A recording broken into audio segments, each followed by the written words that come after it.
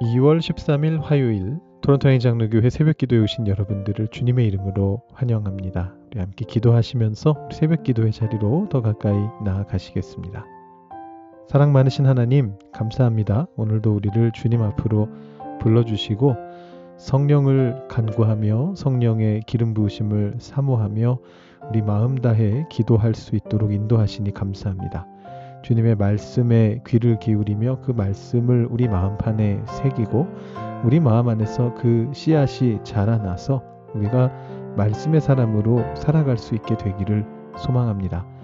그 말씀을 통해 우리에게 주어지게 되는 그 많은 복들이 우리를 정말로 하나님의 사람으로 살아갈 수 있게 하는 놀라운 일들이 우리 삶 속에 계속해서 일어날 수 있도록 주님 우리에게 주의 성령을 보내어 주시고 우리가 언제나 성령 충만한 존재로서 이 세상을 당당하게 살아나갈 수 있도록 주님께서 인도하여 주시기를 소망합니다.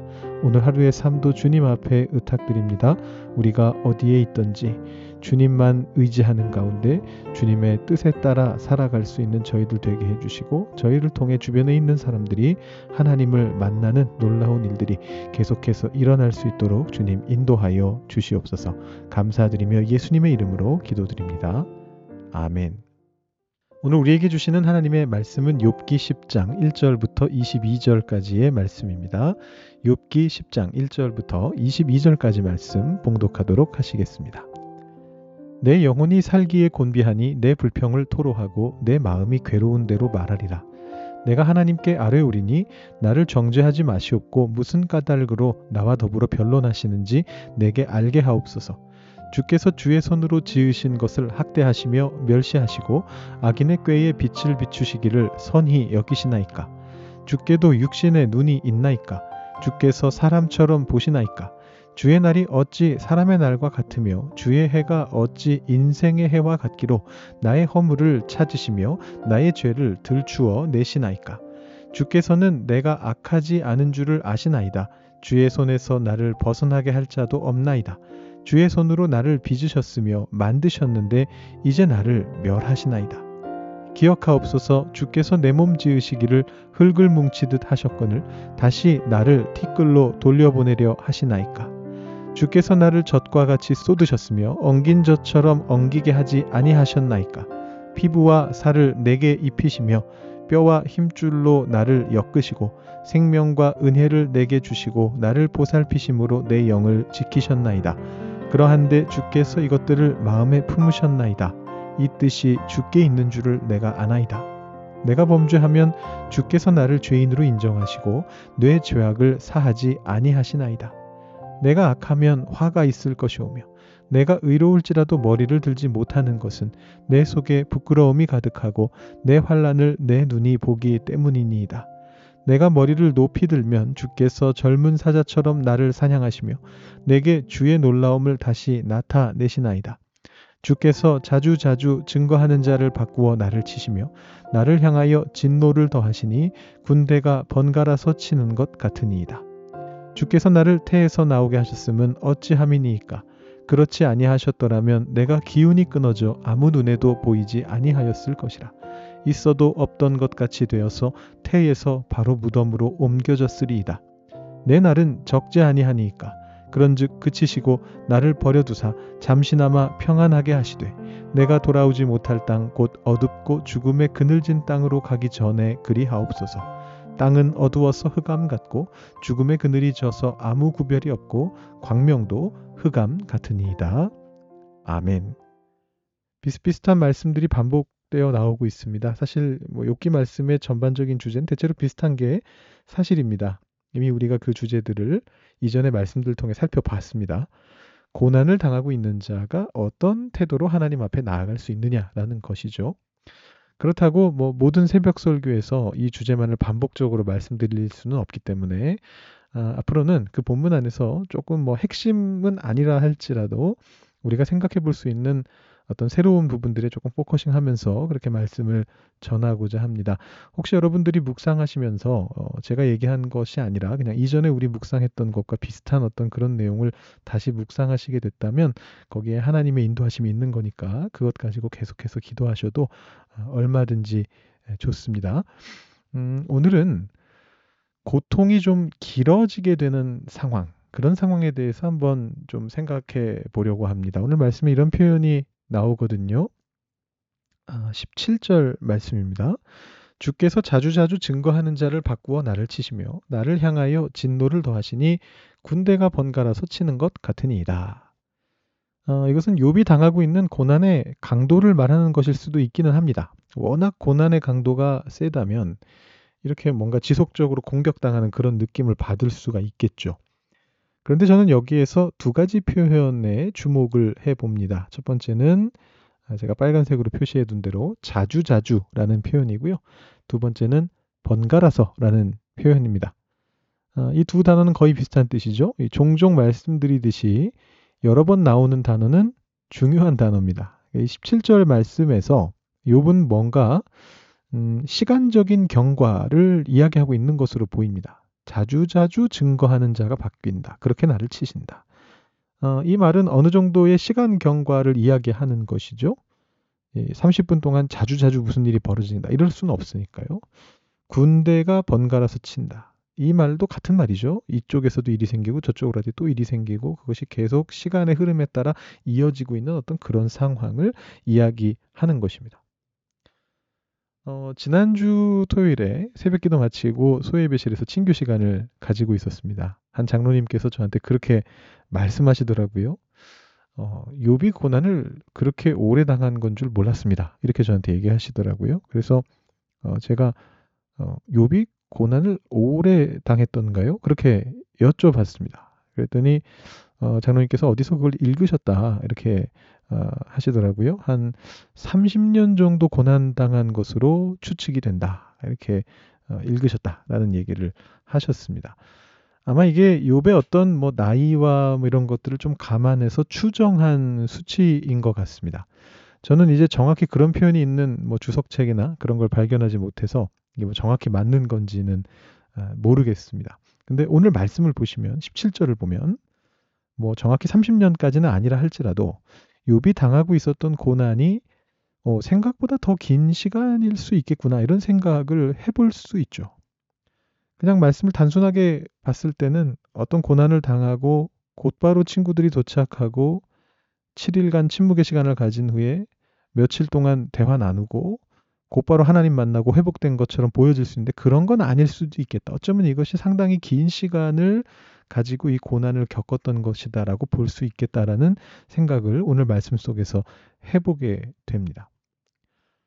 여기 증거하는 자라는 말이 나오는데 이 표현은 지금 욥이 법정의 그림을 가져와서 이야기하고 있기 때문에 나온 표현입니다. 오늘 말씀 보시면 전체적으로 법정의 그림을 그리고 있는데요. 욥이 우선 1절에서 이렇게 말하죠. 내 영혼이 살기에 곤비하니 내 불평을 토로하고 내 마음이 괴로운 대로 말하리라. 말하겠다. 이렇게 이야기하는데 이 입장은 9장의 입장에서 뒤집어진 입장이죠. 9장에서는 욥이 이렇게 말했거든요. 우리 어제 말씀 기억하실 텐데 하나님이 나처럼 사람이 아니신즉 나는 대답할 수도 없다. 함께 재판을 할 수도 없고 우리 사이에 손을 얹을 판결자도 없다. 이렇게 이야기를 했었는데 지금 욥이 굉장히 너무나 힘들기 때문에 9장처럼 생각은 합니다. 하나님이 안 들어주실 것이다 생각을 하면서도 자기도 모르게 지금 상상 속의 법정으로 들어가서 하나님께 호소하기 시작합니다. 그것이 이제 2절 말씀인데요.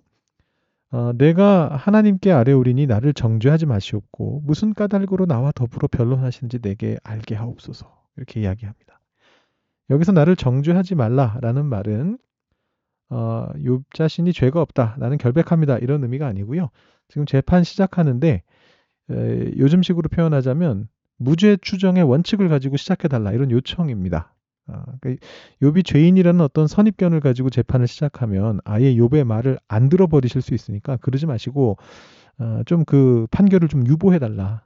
내 말 좀 들어달라. 약간 이런 취지의 말입니다.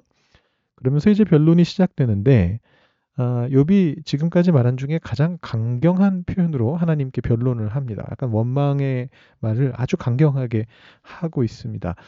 오늘 이 새벽에 그 내용을 뭐 다 보기는 어렵겠습니다만 대충 흐름을 짚고 넘어가면요. 눈으로 그 성경책 펼치시고 말씀을 한번 따라와 보시기 바랍니다. 3절에서 6절까지 하나님을 사람에 빗댑니다. 취지는 하나님이 사람 같은 존재시다라는 게 아니에요. 하나님은 사람이 아니시기 때문에 신처럼 행하셔야 하는데 왜 사람이 그러듯이 사소한 것 가지고 걸고 넘어지시느냐 이런 의미입니다. 이 9장의 욥의 주장이 이어져 오는 겁니다. 그러면서 7절에서 그리고 13, 14절에서 아주 무서운 그런 표현을 쓰고 있습니다. 7절 보시면 주께서는 내가 악하지 않은 줄을 아시나이다. 주의 손에서 나를 벗어나게 할 자도 없나이다. 이 말은 무슨 말이냐 하면 하나님이 내가 죄가 없는 줄 알고 계심에도 불구하고 나를 지금 핍박하고 계시다. 이런 얘기입니다. 13, 14절도 같은 얘기죠. 주님이 그렇게 하기로 마음의 결정을 이미 하셨어요. 죄 없는 나를 죄 있다 하시기로 결정을 하셨어요. 이 뜻이 주님께 있기 때문에 하나님이 나를 이렇게 내가 말하다가 범죄하면 오케이 너 죄인 맞잖아 이렇게 하실 것이다라는 얘기입니다. 다시 정리하면 이런 뜻입니다. 하나님 제가 죄 없는 거 하나님도 아시지 않습니까? 그런데 하나님이 내 안에서 죄를 발견하시겠다고 그렇게 작정을 해버리셨으니 제가 어떻게 피하겠습니까? 이런 얘기입니다.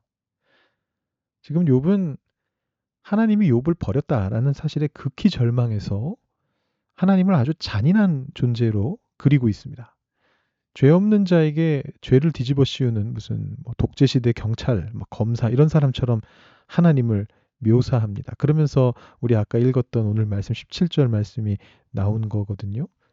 주께서 자주자주 증거하는 자를 바꾸어 나를 치신다. 정치적인 어떤 요인을 가지고 누군가를 어떻게든 기소를 해야겠다라고 마음을 먹었을 때 검사들이 이제 어떤 방식을 쓰느냐 하면 증인을 자꾸 바꿉니다. 숨겨놨다가 법정에서 갑자기 증인 신청을 하기도 하고 이렇게 해서 피의자의 반론권을 제한하는 거죠. 막는 거죠. 그렇게 해서 본인들에게 유리한 방식으로 그렇게 끌고 가는 경우들이 있는데 욥에게는 지금 하나님이 그렇게 느껴진다는 거예요. 그렇다면 도대체 욥이 죄인이라는 걸 증거하는 증인은 누구냐? 계속 바뀐다는 이 증인은 누구냐? 오늘 말씀만 가지고 볼 때 정확한 건 알 수가 없는데 다만 추정은 해볼 수가 있습니다. 욥기 16장 8절로 가시면 좀 뒤에 나오는 얘기입니다만 이런 표현이 나오죠. 주께서 나를 시들게 하셨으니 이는 나를 향해 증거를 삼으심이라. 나의 파리한 모습이 일어나서 대면하여 내 앞에서 증언하리이다.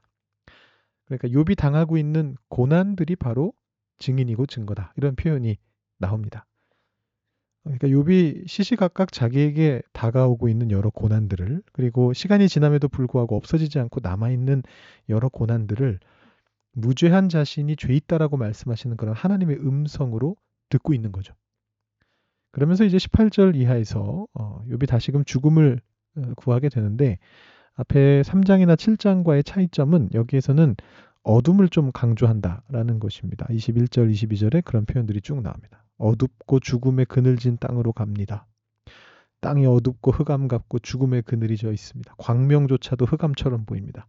이렇게 이야기하는데 이게 무슨 뜻이냐면 지금 하나님이 욥을 주시하고 계시기 때문에 욥은 차라리 어둠 속으로 들어가서 하나님으로부터 떨어지기를 원하는 그런 이제 모습을 보여주고 있는 거죠. 표현을 보시면 그러지 않기를 바랍니다라고 얘기는 하는데 하나님이 마음을 안 바꾸시면 소용없다는 거예요. 그럴 바에는 차라리 죽음의 어둠의 세계로 가는 게 낫겠습니다. 하나님이 나를 죄 있다라고 결정 내리고 나를 지금 공격하고 계시는데 그런 상황에서는 차라리 어둠 속으로 가는 게 더 낫겠습니다. 이렇게 지금 고백하고 있는 이제 그런 장면입니다. 제가 오늘 말씀 속에서 고통과 고난이 길어질 때 우리의 상황이 어떻게 되는가, 어떻게 하나님께 반응해야 하는가 살펴보겠다라고 시작하면서 말씀을 드렸습니다. 쉽지 않죠? 참 쉽지 않습니다. 고난이 연달아서 오고 우리를 힘겹게 만들 때, 그 고난이 길어질 때, 이 길다라는 건 주관적인 것이죠. 정말 몇 년씩 길어질 수도 있는 것이고 아니면 그보다 짧더라도 내가 예상했던 것보다는 길어질 수도 있습니다. 그러면 긴 거죠. 견디기 힘든 시간이 긴 시간입니다. 그럴 때에 하나님을 향한 믿음을 지속적으로 유지한다라는 것이 쉬운 일이 아닙니다. 욥도 그러했듯이 사람들이 긴 시간 고통당하게 되면 그 고통에 영혼과 생각이 잠식됩니다. 그걸 뭐 나쁘다고 할 수 없습니다. 안 그러면 좋겠지만 그러나 인간은 영혼과 육체가 함께 존재하는 그런 존재이기 때문에 육체의 고난이 영혼에 영향을 끼치기도 하고 영혼의 문제가 육신에 영향을 줄 때도 있습니다.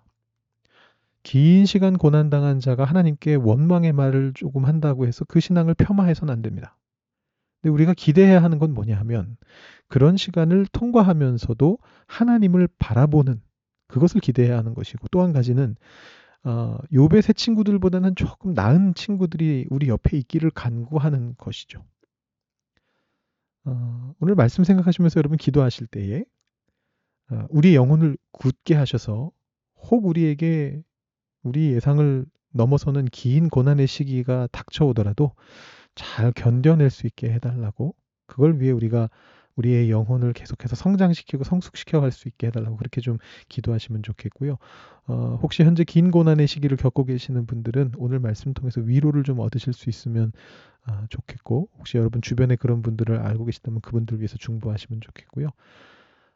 그래서 우리든지 다른 사람들이든지 뭐 현재 겪는 고난이든지 앞으로 겪게 될 고난이든지 그 고난의 시기가 지나가고 나면 다시 하나님 앞에 감사할 수 있는 그런 마음을 우리에게 주십시오. 이렇게 기도하셨으면 좋겠고 또 두 번째로 우리가 그런 일이 있을 때 그 옆을 지켜주는 좋은 친구들이 될 수 있게 스스로를 위해 기도하시고 또 본인이 그런 시간이 있을 때 다른 사람들이 그렇게 나에게 좋은 친구들이 될 수 있게 해달라고 그렇게 기도하시고 여러분들 개인적인 기도 제목으로 기도하시고 새벽 기도 마치시기 바랍니다.